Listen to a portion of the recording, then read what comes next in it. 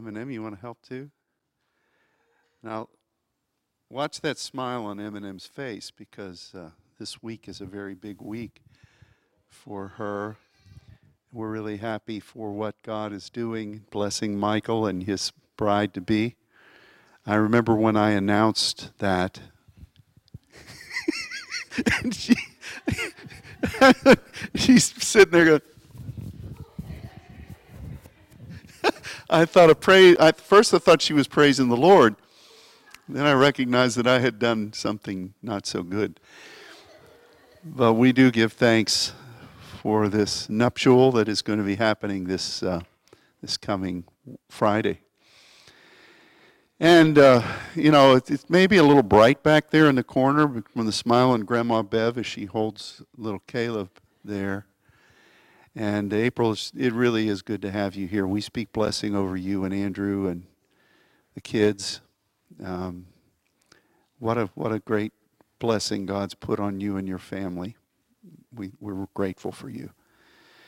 All right, we're going to look at the Word today, and it's really a fascinating thing to have experienced what God has been saying already throughout the morning as He has focused a lot on wisdom. Monica taught, she rose up off the bed of infirmity and marshaled to come and spoke on wisdom, and then Brother Les was just speaking about wisdom, and neither knew that I was going to be launching about wisdom and grace this morning. So I'm very thankful for what the Spirit of the Lord has been laying before us. And today we want to talk about grace and wisdom, and particularly something that God is granting to us as His saints as we approach this new year. And I hearken back to what I spoke about last Sunday in regard to the visitation that I was privileged to have on behalf of our mutual calling a week ago in the early morning hours with the Heavenly Father, and how he spent the night speaking about grace and the importance of grace, and how he was opening himself to partner with his sons in grace. And as I said last week, it just went on and throughout the entirety of the night, and I really was impacted by that for the days that followed, and I'm still processing things that I can remember from that encounter, and some of them are coming up through my spirit, things that I perhaps didn't recall. And that happens a lot when you have spiritual encounters. You remember a lot of things, but then there are things over the days that God will develop, and He'll bring to your remembrance that were maybe not readily available to your recall when you first had the vision. When you have things with God, when you have times with God, it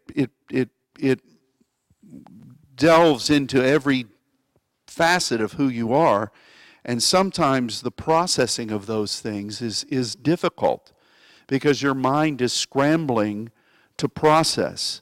And that's why we ask people to write down what they remember after they've had a dream or a vision or some kind of a word from the Lord, but then be ready to see a development of that, and to write down subsequent things, not just that you thought, but things that God reveals about those times, because the development process, the meditating upon the Lord, is such an important quotient in what you do.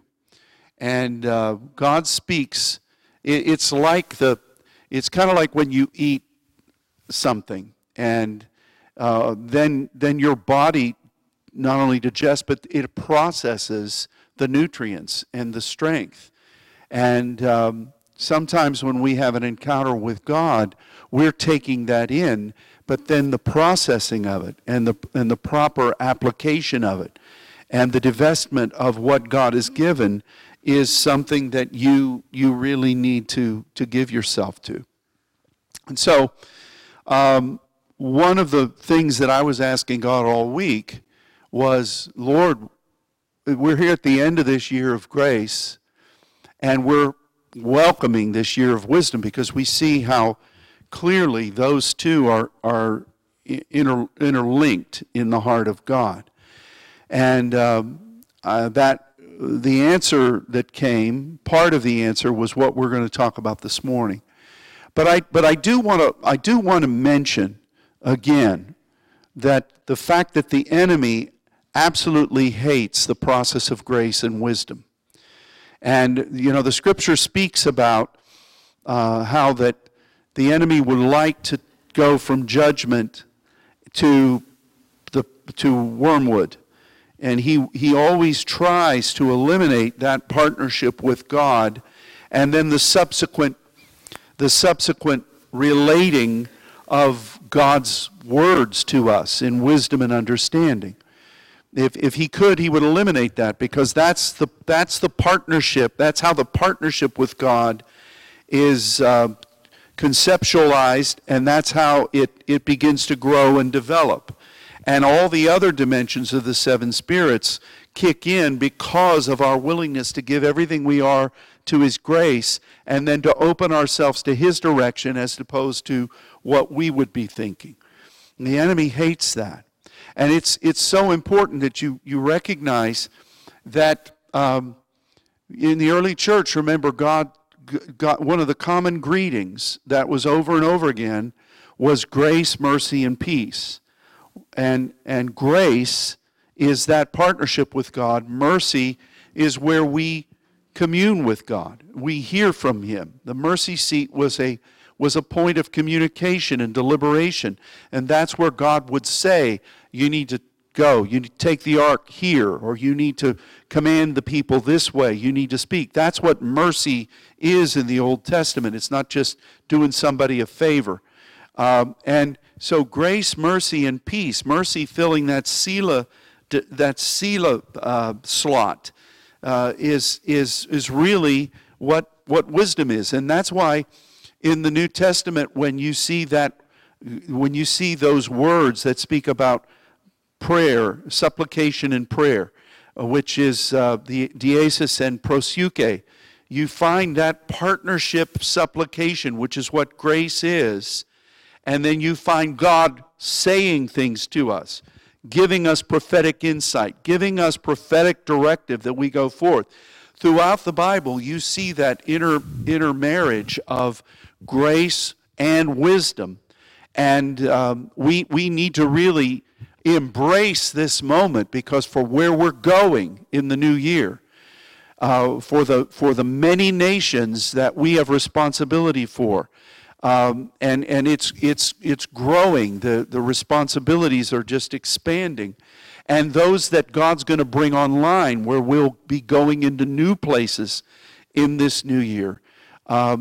We really have to be founded on grace and be open to wisdom, because wisdom is the thing that establishes, and then understanding is the thing that builds upon that establishment.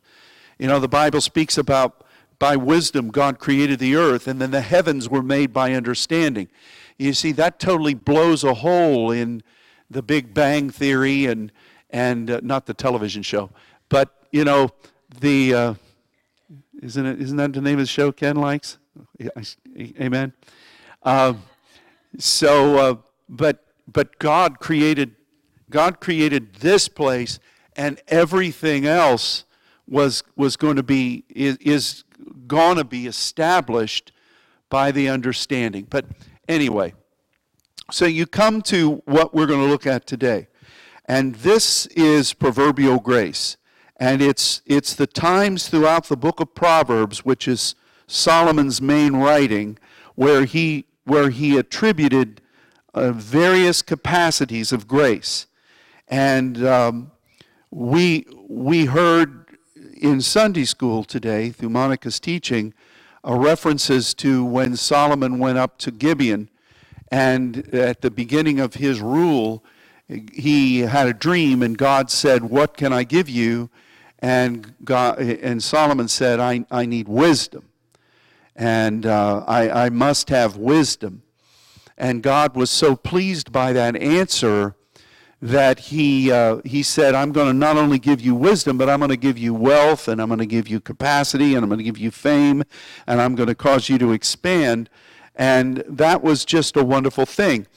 But the essence, though, of what that setting was is important for us to describe. And again, I'm building off of things that were said in Sunday school. If you didn't hear that lesson, you can hear it on the Wisdom Keepers, either on Spotify or wherever else that Scott plants it. Gibeon had the tabernacle of Moses. Why was that? Because David had already established his tabernacle in Jerusalem. David was Solomon's father. And you remember he danced the ark in and the linen ephod, and it was falling off, and he promised to be more vile than that, and we've got that down. But the tabernacle of Moses was in Gibeon, and it's a missing link to understanding why Solomon went there and why this is where God spoke so profoundly to him. Because remember, the Gibeonites were the ones that snookered Joshua. Remember, they dressed in old clothes and had molded cheese. That just didn't mean they were French. And they came and said, "We've come a long way and we want to be with you." And but they really were not from far away. They were just trying to make an agreement so they didn't get wiped out with the rest of the otherites. And Solomon made an agreement. And so they could live then. And they were made to be hewers of wood and of stone and carriers of water, and they were basically going to be part of the people of God, but they were going to be basically servants in some ways, not slaves, but they were going to do things that were needed to be done. And it's kind of like any immigrant that comes into a nation. They do a lot of work that other people don't want to do. When I was growing up in Pittsburgh, a lot of Eastern European immigrants and Italians were there. And they did a lot of work that most people didn't want to do. Here, you find, I won't say what nationality, but it's just the way it is with immigrants. And so I don't want to be too light with this, but the Gibeonites were kind of that immigrant kind of a viewpoint. And they ended up in the land that was given to Benjamin. Now, we know that there were some problems with Benjamin after the time of the judges. All that business of cutting up the woman and sending her body parts around, and the people, all the tribes going to war with Benjamin, and Benjamin being basically wiped out, and they come up to Shiloh of all places and steal dancing girls. What ho, bring on the dancing girls. And that's how Benjamin, the smallest of the tribes, was given back a heritage. Well, Gibeon was part of the land of Benjamin. And Saul, who was also of the Benjamites, he didn't like the Gibeonites. He didn't like them at all. In fact, he did some pretty dastardly things to them. And remember when David came to power, there was a blight that came upon the people of God, and David went before the Lord, and God said, it's because of what Saul did to the Gibeonites. And David said, okay, I'm going to make this right. And he gave 7 sons of Saul to be hung by the Gibeonites, and that somehow brought peace back to the land, which is kind of a strange thing. It's good reading. It's in the Bible. But it's really an odd thing. So the Gibeonites were kind of a weird mix there. In fact, in Gibeon, Abner and Joab came to heads at a pool of an oasis of water, but that really doesn't fit into our story here.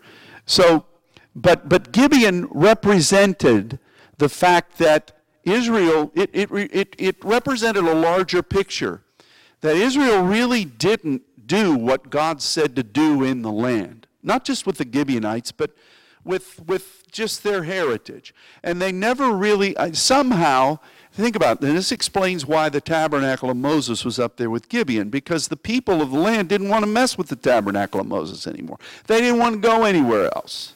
They wanted to just stay there. They just wanted to stay there and live on their laurels. And so who they give it to? The Gibeonites. You take care of it. You know, you're doing everything else. You take care of it. And so Solomon recognized by the directive of God that he already had a tabernacle of David, but he needed to recapture. Somehow God's Spirit brought to him the core identity of what the people of God were supposed to be. They were supposed to have taken and they were supposed to establish the kingdom in the lands that God would lead them to. And then they were supposed to establish dwelling places for God. And they were supposed to do this and see his kingdom expanded. So God brought that to the heart of Solomon. So he goes up to Gibeon, and there he offers the 1,000 sacrifices, and there he waits before God. And there God recognized that the reason this third king was there was because they needed to embrace the totality of what God wanted. That it wasn't just this little sliver of land for the 12 tribes. It wasn't just, the hopping place of the tabernacle of David. It was to be that one that would establish the dwelling place of the Lord and then go out from that place into the nations. That's what Gibeon represented. And so Solomon goes there. And from that point of grace, that point of partnership, he was an anointed king. That point of responsibility and partnering with God, this king was asked of God, what do you want? And he said, I want wisdom. And that's why it was such an important thing. That's why God delighted in that request, because here was a king that was finally going to say, all right, we're going to go into the nations. We're going to go out and make these nations the kingdom of our God. And that was the beginning point. And God was delighted with that.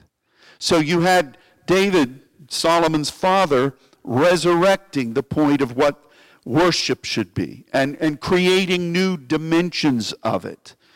But David was created to be the explosive one, the parats of breakthrough. David was the one that was originally called to serve under Saul.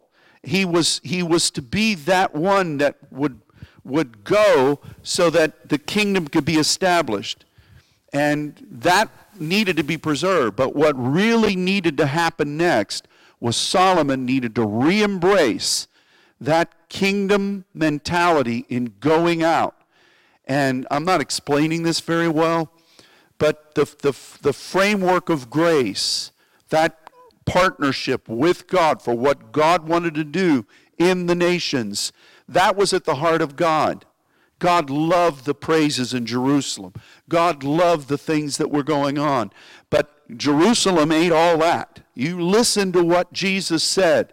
Go out from here, Jerusalem, Judea, Samaria, the uttermost parts of the earth. It has always been God's desire for the nations to radiate his glory. It has always been God's desire.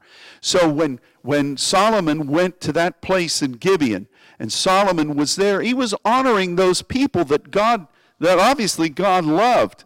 I mean, and there was the tabernacle of Moses, and to say from that point, I want to embrace wisdom. And of course, now we jump ahead, and then we're going to get back here to what God put on my heart to share. Somehow Solomon forgot the partnership. He was still functioning in the anointing of wisdom. He was still reaching out to the nations, but it became, instead of him conquering on behalf of the grace of God, on behalf of that partnership with God, the nations overcame him.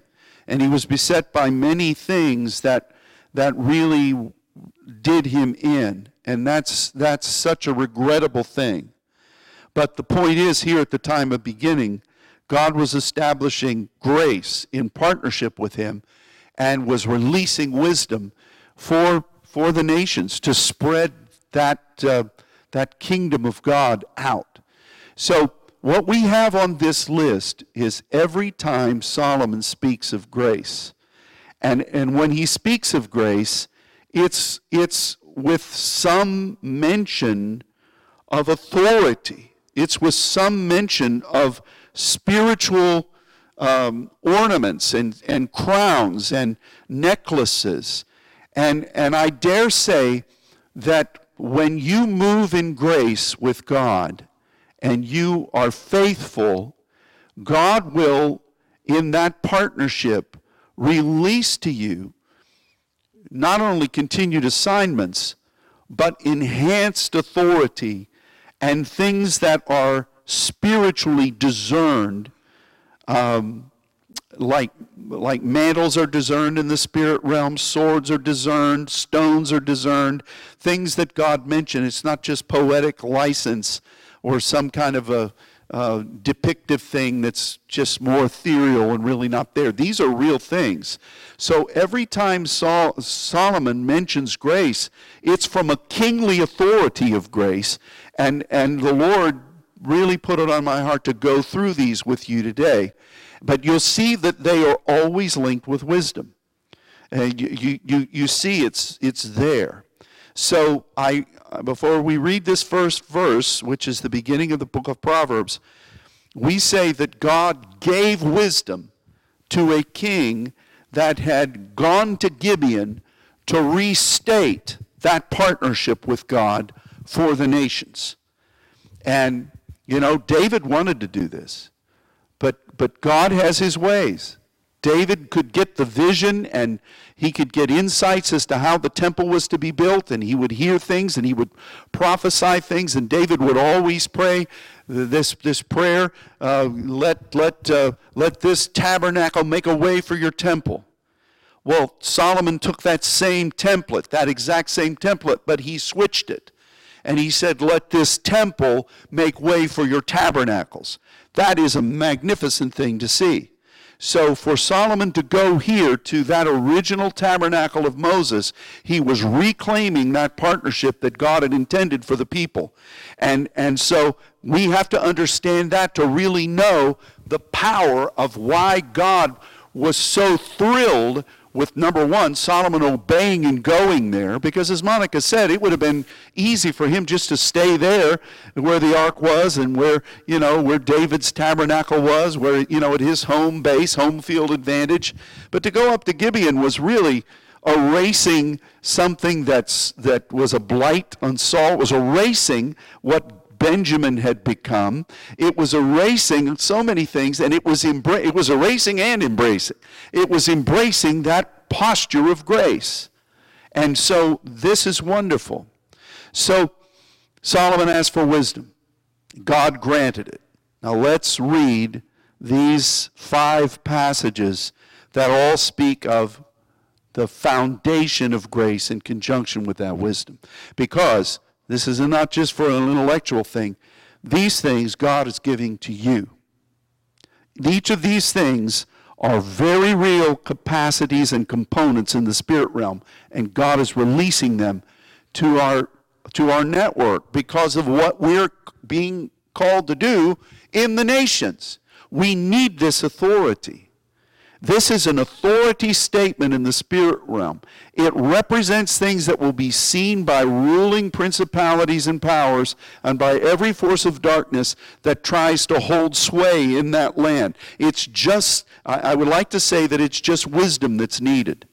But if you have the right plan, but you don't have the pop and the power to demonstrate it, the right plan's not going to work. I mean, you can figure out a plan to stop LeBron James, but if you're not 7 foot tall, can move like a gazelle and jump out of this thing, you're not going to be able to stop him. So these are really powerful spiritual components that have to be in place to go forth in the power of wisdom that God is releasing in this year. Amen? The Proverbs of Solomon, the son of David, king of Israel, to know wisdom and instruction, to perceive the words of understanding, to receive the instruction of wisdom, justice, judgment, and equity, to give subtlety to the simple, to the young man knowledge and discretion. A wise man will hear and will increase learning. A man of understanding shall attain unto wise counsels, to understand a proverb and the interpretation, the words of the wise and their dark sayings. The fear of the Lord is the beginning of knowledge, but fools despise wisdom and understanding. My son, hear the instruction of your father. Forsake not the law of your mother, for they shall be an ornament of grace unto thy head, and chains about thy neck. Now let's look at this next one before we comment. Proverbs 4, verses 7 and 10. Wisdom is the principal thing. Therefore get wisdom, and with all thy getting, get understanding. Exalt her, she shall promote thee.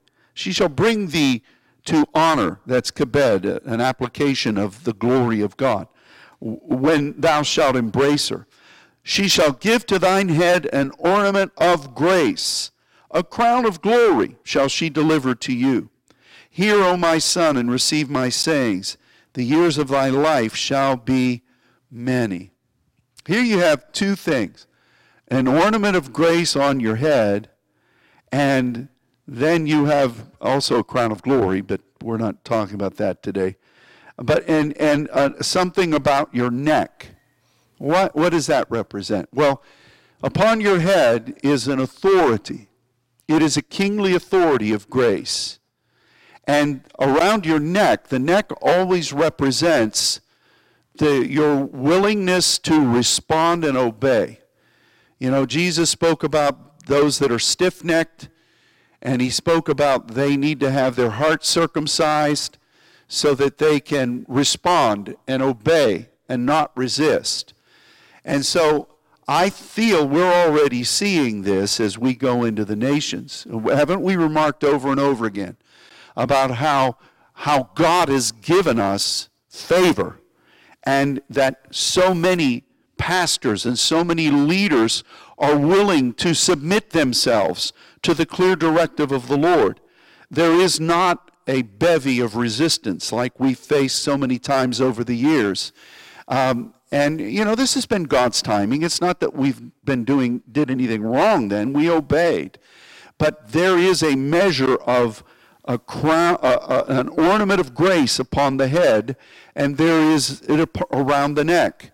And we're seeing that happen where God is giving authority in grace as we move in wisdom, and God is giving that capacity of favor to where people will hear the word, they'll receive the word, and they're willing to yield themselves. And they're willing to yield to working together. They're willing to yield to say, like the Bible describes, we hear God is with you. Let us take hold of the hem of your garment, and we will follow. That's what's happening around the world. It's not just happening in Brazil. It's happening in many nations. And I could list them off, but it really is, it's happening in many, many nations. And I'm very grateful for that. So Solomon speaks about the ornament of grace. And we need that, and we receive that, because it's what really makes wisdom, it makes wisdom so much easier to apply and function in. And so, you know, that, and you think about that, in principle, you hear that crying, that's little Caleb, he was back there and he bumped his head on the pew. So, and you grandmas or mamas watching, you just want, he's okay. Bev and April are on it. That boy's a military man. He forgot his helmet this morning. So, but you know, you think about when we talk about grace and supplication, we talk about diesis and prosuke. When God gives you insight, it's because you're functioning as a partner in grace. And those insights then have their efficacy and their power because you are rooted and grounded in your partnership with God. There are a lot of people, it's back to that same thing, knowing the Word of God as opposed to knowing the God of the Word. You can know a lot about the Word of God, but if you're not walking with the God of the Word, I'm not saying God can't do anything, but it's not really the exchange God wants. So grace is always the footer upon which wisdom is shined forth.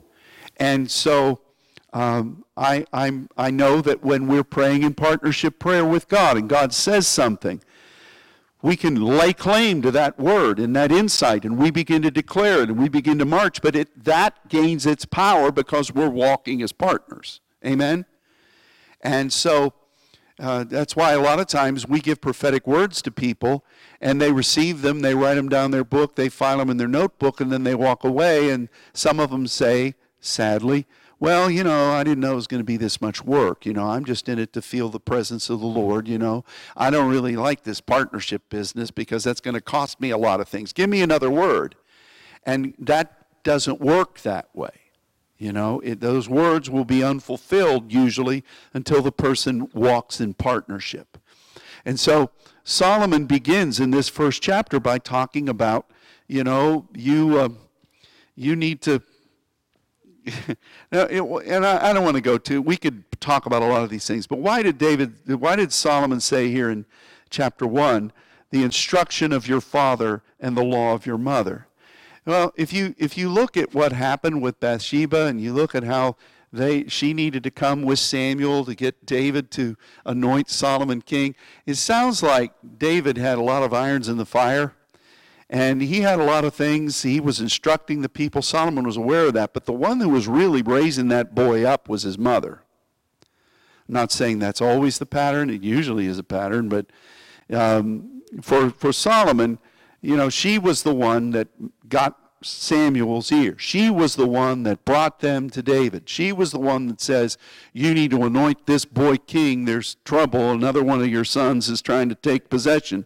So I suggest that Solomon was saying the things my dad patterned and the things my dad established and the way my mother taught me, I'm not forgetting those because that's the basis of what I should be. So that's the link with grace there.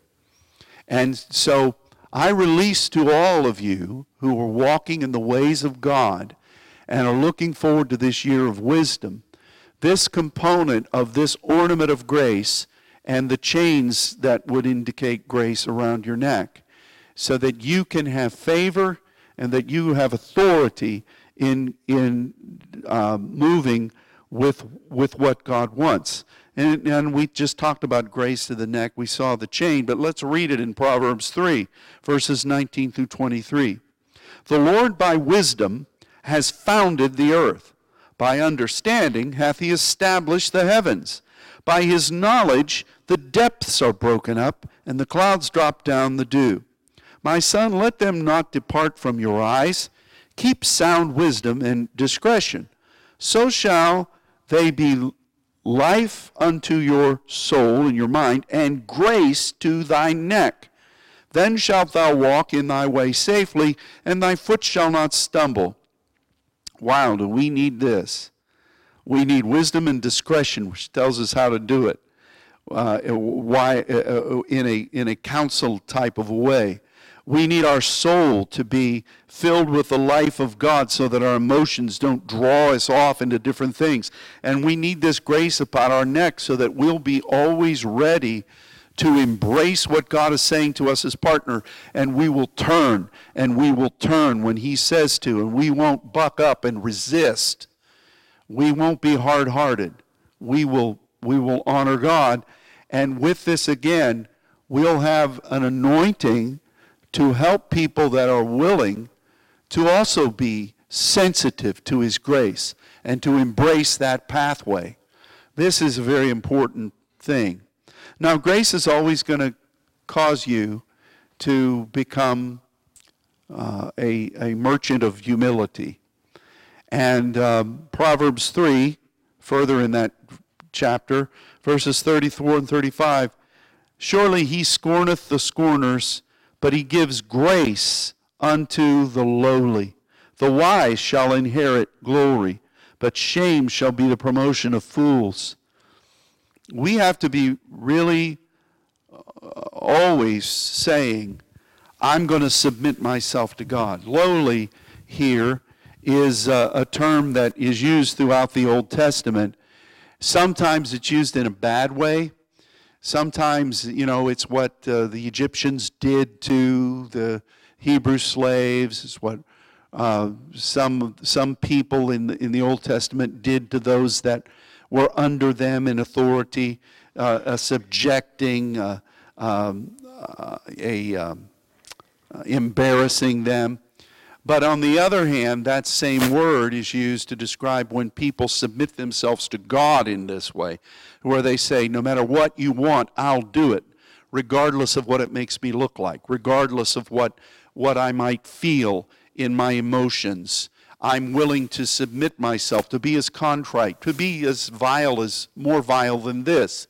I'm willing to be lowly in that way so that your grace can come.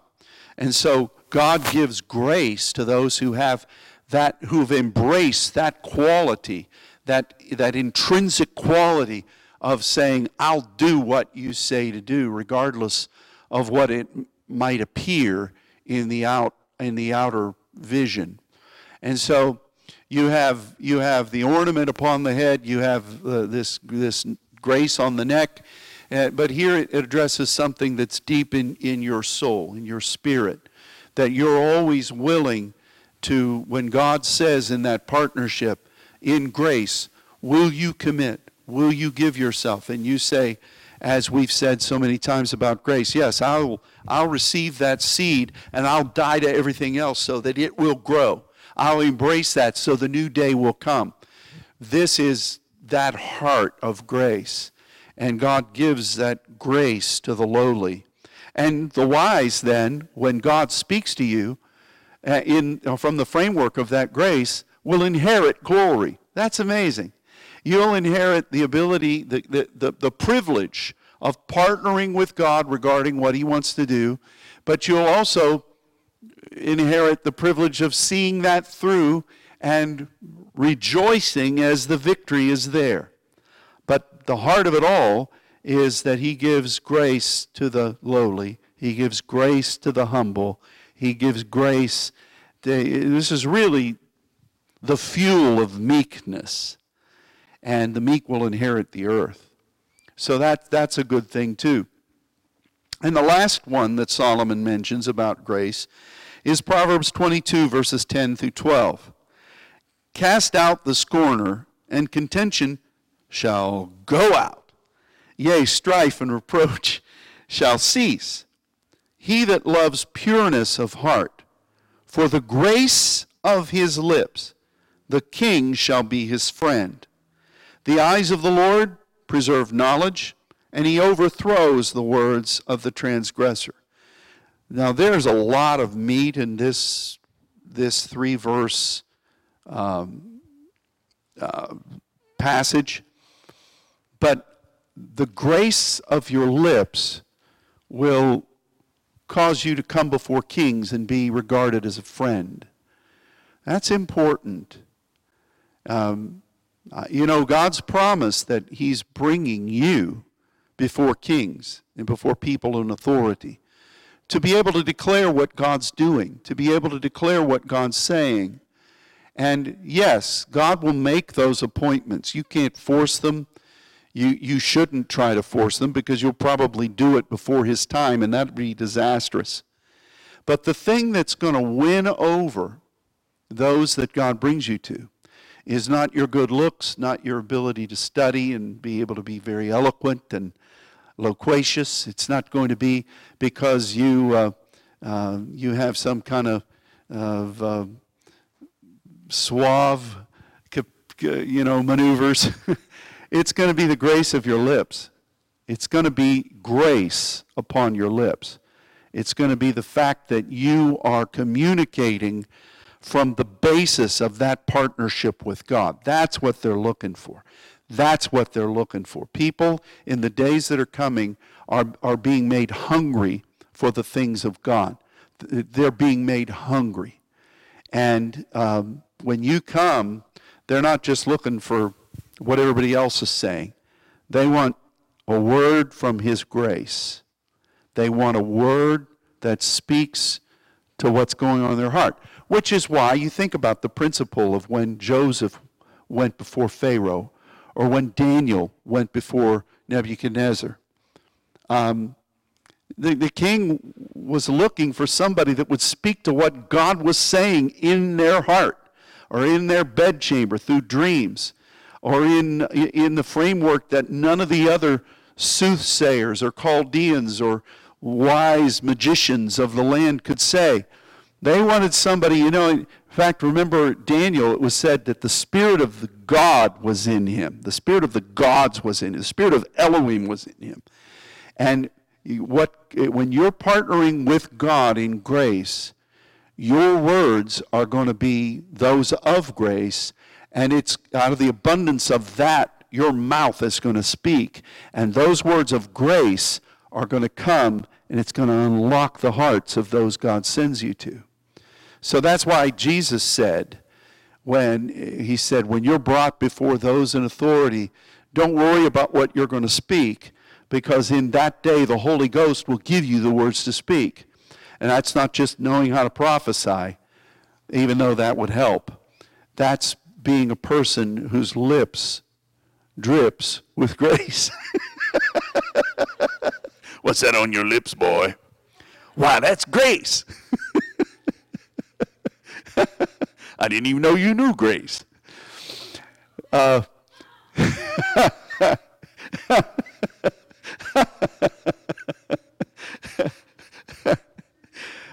Rachel, why do you let me say things like that? I'm just playing now.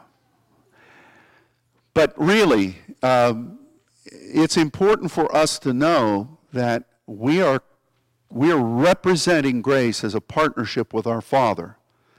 And we then will receive wisdom from Him because of that partnership of grace. And wisdom will guide us into the places of darkness that God has ordained. And when we go into those places, we need not only His direction, that's imperative, but we need to know that the ornament of grace, that authority is upon us, and that favor of God is about our neck. And we need to cherish and maintain that sensitivity of lowliness, submission to God, which is the way grace comes. And we need to make sure that we're speaking what God says in grace, that we're speaking that, because that's really the pathway to kingship in grace. And that's what Solomon spoke about. So wisdom is great, and we should honor the fact that Solomon looked for that. And we are looking, as we enter into this year of wisdom, for outpourings of God's direction. It's part of His seven spirits. God is going to be leading us. He's going to be giving insight. He's going to be giving continued revelation of what His Word says, and places there in the hidden gates where God is sending us as His ecclesia to demonstrate the kingdom. That's how the ecclesia is going to be built. We need that. But at the base of it all is that foundation of grace. It's that foundation of grace upon which Solomon received this wisdom. Now, somehow, and I'm not faulting him, he lost sight of that grace, and he was hungry for other things. And he ate at the table of the enemy instead of the table of the Lord. And you say, well, you're being pretty harsh on him. I don't think I am. That beautiful temple that he built was filled with idols before he died. And, I'm not faulting him. I mean, this guy was really demonstrating against the demons, these principalities, these power bases. And I'm not glorifying them, but you know, when you're a forerunner, when you're a first fruits of doing things, it's rough. And he failed. He fell. And I suspect that it was because he lost this grace that he's talking about here. And so as we go into this new year, and God is powerfully pouring out wisdom and leading us into further expansion of his kingdom in the nations and going into new nations, we need to recognize, as great as that is, that this bedrock of grace is the imperative that we must hold on to give wisdom meaning, and to give wisdom that release through the authority, through the submission, through the favor, and through that measure of speaking that are all found in grace. So I release that to all of you. And, I have to admit, I saw this last night, or late yesterday afternoon. And I thought, Lord, this is great. And I was just receiving it because I'd never thought to go look grace through Solomon. You know, he's the big wisdom man, you know. And he is. He is. That God has orchestrated this day in such a wonderful way. And I was receiving that grace, and I was saying, thank you, Lord. And I was praying, releasing it to all of the saints. And I really thought, this isn't going to preach very well. Not that that's ever stopped me before. This isn't going to preach very well. And I thought, Lord, you're going to give me another message. I know you are, because this is just for me to know and for them to find out. But he said, you need to declare this today. And I'm so glad he did. And I don't know what all it's going to do for you, but I know these things are upon you. In the spirit realm, these things are upon you. And so, you know, you're moving in grace. You've got these things on your heads.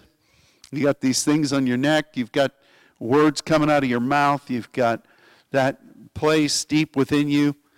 Rejoice in that. Those are no small things. Those have tremendous effect in the spirit realm. But they indicate that partnership with God, which is why God brought Solomon to Gibeon, and why this was really the receptacle upon which grace was poured out. And we release that to us. God, Father, please keep us in grace. Don't let us ever stray from this point of partnership with you, where you've made yourself vulnerable to us. We cherish that placement. And I ask that you would pour grace upon grace within and upon all of our Saints Network family. And let us continue to grow in grace, as your word tells us to. And the last verse in the Bible, let the grace of our Lord Jesus Christ be with you all. Amen. That's our marching order. That was the last word of God to us in his written scriptures. So let us move in grace, and let us welcome wisdom. Let us welcome it. And between now and next year at this time, may great things be done for your kingdom, and let us serve you in that. And we thank you for it in Jesus' name. Amen. Amen. Well, praise the Lord. This is a good day. And we continue to reiterate what was said in Sunday school, what was said during the worship time, what Les said. We proclaim health to all of you, to all, including me. Health to everybody. Health to everyone. And through the name of Jesus, be well and stay well. And we look forward to tonight. We give thanks throughout this afternoon for what God's doing in Brazil. We're going to focus on that tonight. And so God bless you all. Thanks for tuning in. And those of you who didn't get a chance to go back and say hi to April and Caleb and see smiling